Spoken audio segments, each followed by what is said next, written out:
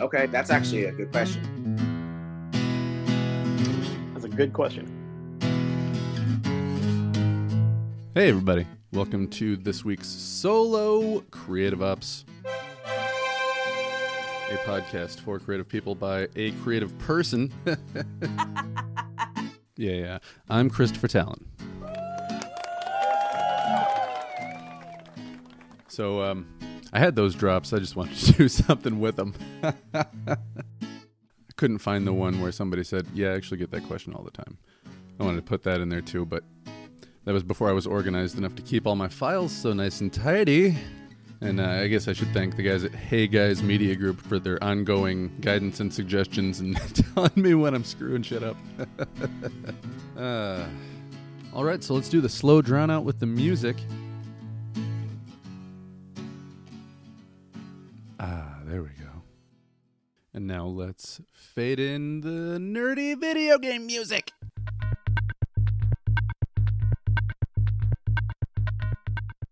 All right, so from the Harvard Health Blog, you know, the school that everybody says is so great, Harvard, benefits of gaming include actual, the opposite of what we used to think about. People that play video games are lonely, sad people that never interact with the outside world. Well, now people are using video games to interact with other people, whether it's kids who can't talk to each other because it's, after dinner on a weeknight, they can get on and play 30 minutes of games together, or people that live far away. I have friends who play regularly with other people who are out of state and sometimes even out of country. So, you still get to hang out with people and do stuff that's fun besides just talk on a phone.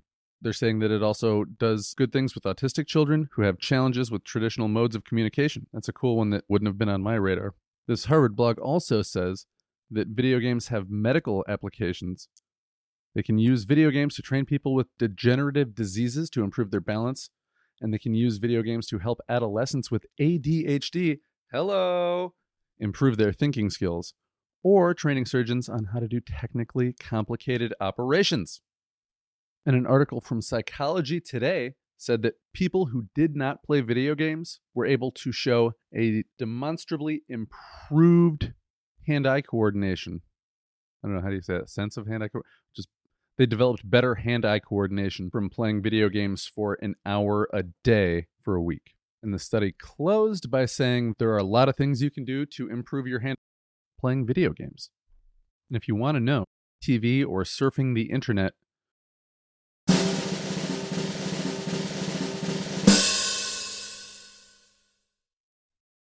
how that actually translates into real-world use, Penn State University has a site or blog here, looks like. In it, they quote research that says, surgeons who played video games for more than 3 hours a week made 37% fewer errors, were 27% faster, and scored 42% better on laparoscopic surgery compared to those who rarely ever played video games. And if you don't know what laparoscopic surgery is, that's when instead of cutting a big hole in you, they cut a tiny one and they stick a long camera on a stick basically inside of you. And then they have these other things they can stick inside of you that have tools on them. And a doctor can operate all of that from outside your body like they do on video games. So people that play video games just have that built-in already. They don't have to think about their movements. They can just do that. Utah Valley Pediatrics on their website has a section about video games. The pros. In education, studies have found that video games can improve learning. When video games have been used in the classroom, teachers see improved test scores. And test scores aren't the end-all be-all, but they are a good indicator. Games also allow students to learn and then apply what they have learned in real-life situations. Medical and military training programs both use simulation-style games to teach tools and strategy. Life skills. Many video games teach kids how to delegate, work as a team, and prioritize. Internet-enabled games, that's internet-enabled. Internet-enabled games that let kids play with their real-life friends often require collaboration and division of tasks to beat the level. And I've seen this with my kids before where they'll go, oh no, they're playing the Avengers game on the Xbox. And they'll say, quick, you got to go up there and fly with this guy to go do that. And they'll, oh, okay. And they're telling each other and helping each other. And it's kind of actually fun to watch unless they start going, no, stupid. Kids. Improved brain function. Video games have been shown to help us improve our ability to reason and solve problems. They help us make split-second decisions, process information more quickly, and multitask effectively. Games can also improve hand-eye coordination and boost auditory perception. Exercise. Motion-controlled games like the Nintendo Wii were once thought to be the answer to parental concerns about video games leading to obesity. But studies have shown these video games alone don't increase overall activity level. However, there is some hope in the form of smartphone games that encourage kids to leave the house, like Pokemon Go. Although I've heard people say that somebody's spying on you with Pokemon Go. They're just giving you places to go film, and you go film it for them. Who knows? I don't know. That's a whole other thing to talk about, so let's not go. And, geocaching. So I don't know much about those things other than they exist. I don't do those. I like to run. I like to play video games, do push-ups, and run. That's my thing. Job skills. The Federation of American Scientists, or FAS, argues that kids need to play more video games in order to be competitive in the current job market. In a report they released in 2010, the FAS said games helped teach higher-order thinking skills like problem-solving, interpretive analysis, and so on. Now, there are cons to gaming. Vittana.org, Vittana.org, and I didn't really do much research on that, so if it turns out to be just some garbage, then I'm sorry. It was one of the first things that came up on Google. List of cons of video games. It can create psychological stress. Long-term gaming can comprise personal health. It isolates people from their families. There are financial considerations. It can limit academic... Is it supposed to be progress? And it may limit social connections. Now, on a personal level, I can speak to people who've gotten way too into video games, and yes, they were like, I just have to go play this video game. And you wouldn't see that person for a week or two until they beat that video game, and then it was like they came back from the dead all of a sudden. They're like, oh, hey, what's going on, guys? What have you been doing? Oh, I got so into that video game. That's probably not good if you withdraw from real life just to be on a video game. And he wasn't playing it online either. That was, I don't know. Anyway, now that thing also mentioned addiction, and this comes from ScienceDaily.com. 90% of gamers do not play in a way that is harmful or causes negative long-term consequences. But that's, 10%. Feels like a relatively small number. However, according to USA Today, in July of 2021, 227 million Americans play video games, which is approximately 2/3 of Americans. So if 227 million people play video games, 1/10 of that would be 22.7 million. Let's just round down to make us feel better. That's 22 million people who play in a way that's problematic. The simple explanation for this is that, and this comes from MayoClinicHealthSystems.org, hyperarousal can also be triggered by a release of dopamine, the feel-good chemical that's released in the brain when we experience success or achievement. It's the same dopamine release process that triggers addiction to video games, screens, and chemicals such as alcohol. So if you have just an addictive personality in general, then you might want to consider not necessarily not playing video games, but definitely limiting yourself. There are some studies out there that say that people who play wholesome video games, which would be, anything rated all ages, are actually happier than people who don't play video games at all. But that doesn't take into account games that might be a little bit more violent in nature. But if you're under 12, the consensus seems to be 7 to 9 hours per week, which broken down should not be more than an hour a day on school days and 2 hours a day on the weekends. So however you want to net that out to your kids, parents. But it's suggested that keep it to 2 hours or less on non-school days and 60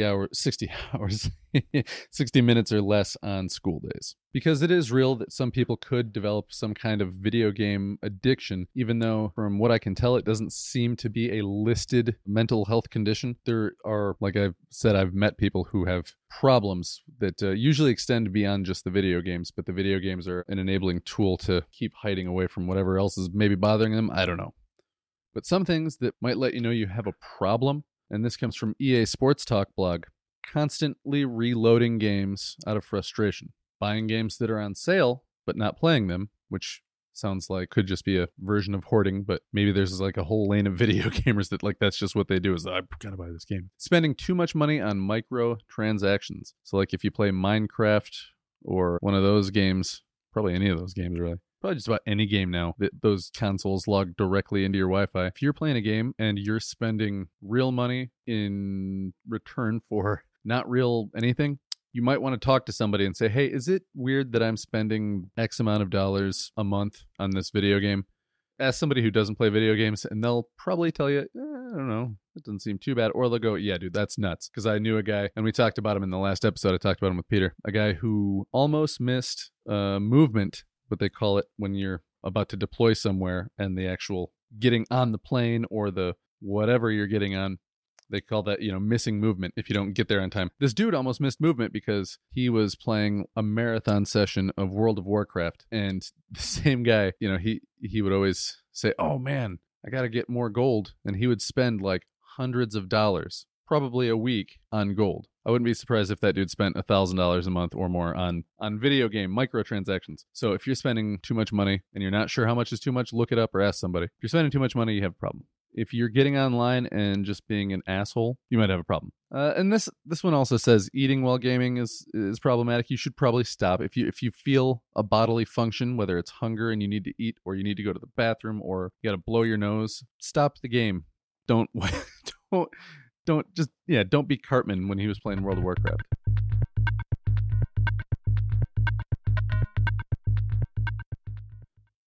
What you should be doing, according to myhealth.alberta.ca, thanks Canada, embrace positive aspects, get involved in the games, get to know the people that you're playing with, play in the company of other people, and stick to a limit. Tell yourself, I have to get off after an hour today, after 2 hours today, depending on your lifestyle. If you have kids, you might be lucky to squeeze in half an hour. Dial in, figure out how much time you actually have. And if you can't stick to the limits, again, that might be a problem that you should talk to somebody about. Mental health is no joke, people. Get and stay healthy. All right, and then the last thing I want to talk about with the gaming stuff is ADD. I have ADD. Hello. What were we talking about? This article from WebMD says there's no evidence that video games cause ADD. The short version of it, kids who play video games young don't show an overwhelming push into becoming ADD as they get adolescent. But as kids develop and show symptoms of ADD, then they'll start being drawn to video games. So a lot of adolescent ADD kids play video games, so the parents go, oh, well, it must be the video games. But correlation doesn't equal causation. A large study was done in Norway that tracked kids for several years, starting at age 6. It says right here, quote, found that those who had more ADHD symptoms tended to play more as they got older, but the sheer amount of screen time did not worsen their condition. So weak link, if any, between video games causing ADD. But if you're a person who has ADD, then they're like crack.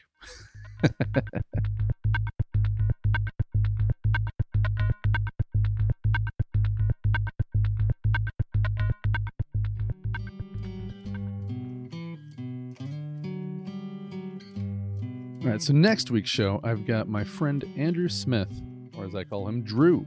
I've got him on the show. We talked about, he's not a creative in the sense that he has a product that you can go out and enjoy like most of my guests do, but he was a teacher, as was I. He taught high school, I taught middle school, and both of us decided to leave the profession, both for different reasons, but, ultimately reflecting back on it, we had a lot of the same motivators, I think, to leave it behind. We go into what school was like for us growing up. He was more of a kind of do well enough to not attract attention to yourself positively or negatively kind of student. And I was more the not do anything, yell at the teacher, and generally try to just be disruptive kind of student. But both of us ended up in teaching. And yeah, it was fun to talk to Drew about all that because it's fun to talk to somebody who can truly empathize with you and vice versa. But, also I didn't know some of the stories that he had about teaching whole sections of refugees who didn't speak any English, but were also illiterate in their own languages. So how do you deal with that? Well, he talks about it. And we both talk about how our teaching experiences where we got to teach in very diverse settings and settings that were socioeconomically very different from the ones that we grew up in. And, I think one way or the other, whether we made a difference or not, it was certainly an experience to have being a teacher because, like I say in the show, you learn things about yourself, about the way you communicate, about the way you fail to communicate, and just more about the different types of people. Some people like Enneagrams. Some people subscribe to different ways of identifying different personalities. I'm into all of that, man, because I've seen it where you meet a kid, you go through enough kids, and you can start to meet people, grown-ups, and go, okay, I know your type. I don't know you and all your experiences and the things that make you uniquely you, but I have a sense of how you might react to different conversational stimulus. Which I'm sure I've lost some of that, but it's a nice tool to have to be able to read people and kind of figure out how you might talk to people in a way that they'll be the most receptive. Tact, as they say. Tact is telling somebody to go to hell, but doing it in a way that makes them happy to be on their way. Thanks, Dad. All right. I think we can keep this thing pretty short today. As far as, my meandering ADD brain goes. So if you didn't listen to last week's episode with Peter Spalding, where we talked about Twitch gaming and stuff like that, go check it out. It was a good one. And get ready, because it's already recorded, ready to rock. Next Monday, I'm going to release my interview with fellow former teacher Andrew Smith, and you can hear the shit that teachers really say about their students. We'll tell you, man. We'll tell it how it is, and the good, the bad, the in-between, and fond memories and things that we're glad to be away from and all that. So check it out, man. Thank you to everybody for listening. Thank you to Hey Guys Media and all the guys over there making things work. Jason Thierry, Ben Crocker, Jesper Dennison, and all the shows that they got over there. Check them out. HeyGuysMediaGroup.com. Listen to all the shows. Skeptical Pastor, that's a good one. Threads Podcast, Life Unfiltered, that's a good one. The Gig Economy Podcast, if you want to be not just out there doing your own gig work, but really learning how to do it the right way, make the most money in the least amount of time, check those guys out, man. Good guys. All right, folks. Thank you for listening this long. I hope you come back next week. I hope you listen to all the other shows. Rate, review, blah, blah, blah, blah, blah, blah, blah, blah. Tell your friends, blah, blah, blah, blah, blah, blah, blah, blah. All right, man. I'll leave you with the full version of the theme song. Thanks for stopping by, man. Appreciate it. Have a good week. See you Monday. Mwah!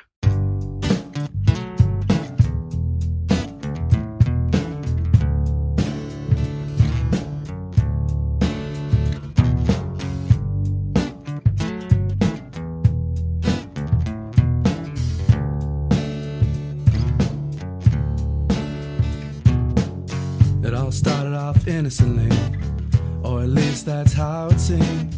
They know what happens, but they swear this time it will be different. Just poking fun cause we're young and dumb, but what's the excuse after today? Once the means to live takes a new shape and your fun has faded away. When's enough enough? When's enough enough? For the girl who wears long sleeves in the middle of the summer. When's enough enough? When's enough enough? For the girl who wears long sleeves in the middle of the summer.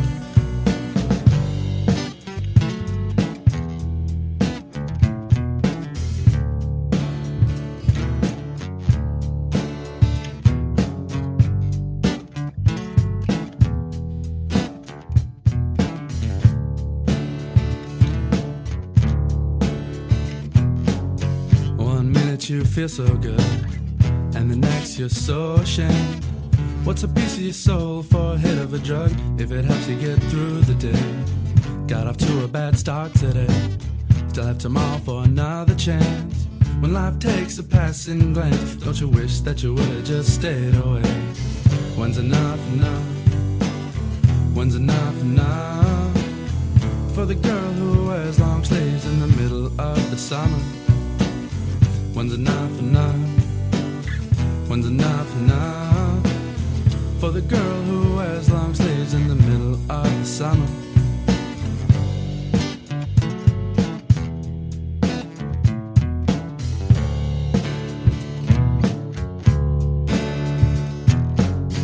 You might think it's crazy, but I think you still have a chance. And you might think that it's silly, but I think you're worth it, and I think that you should too.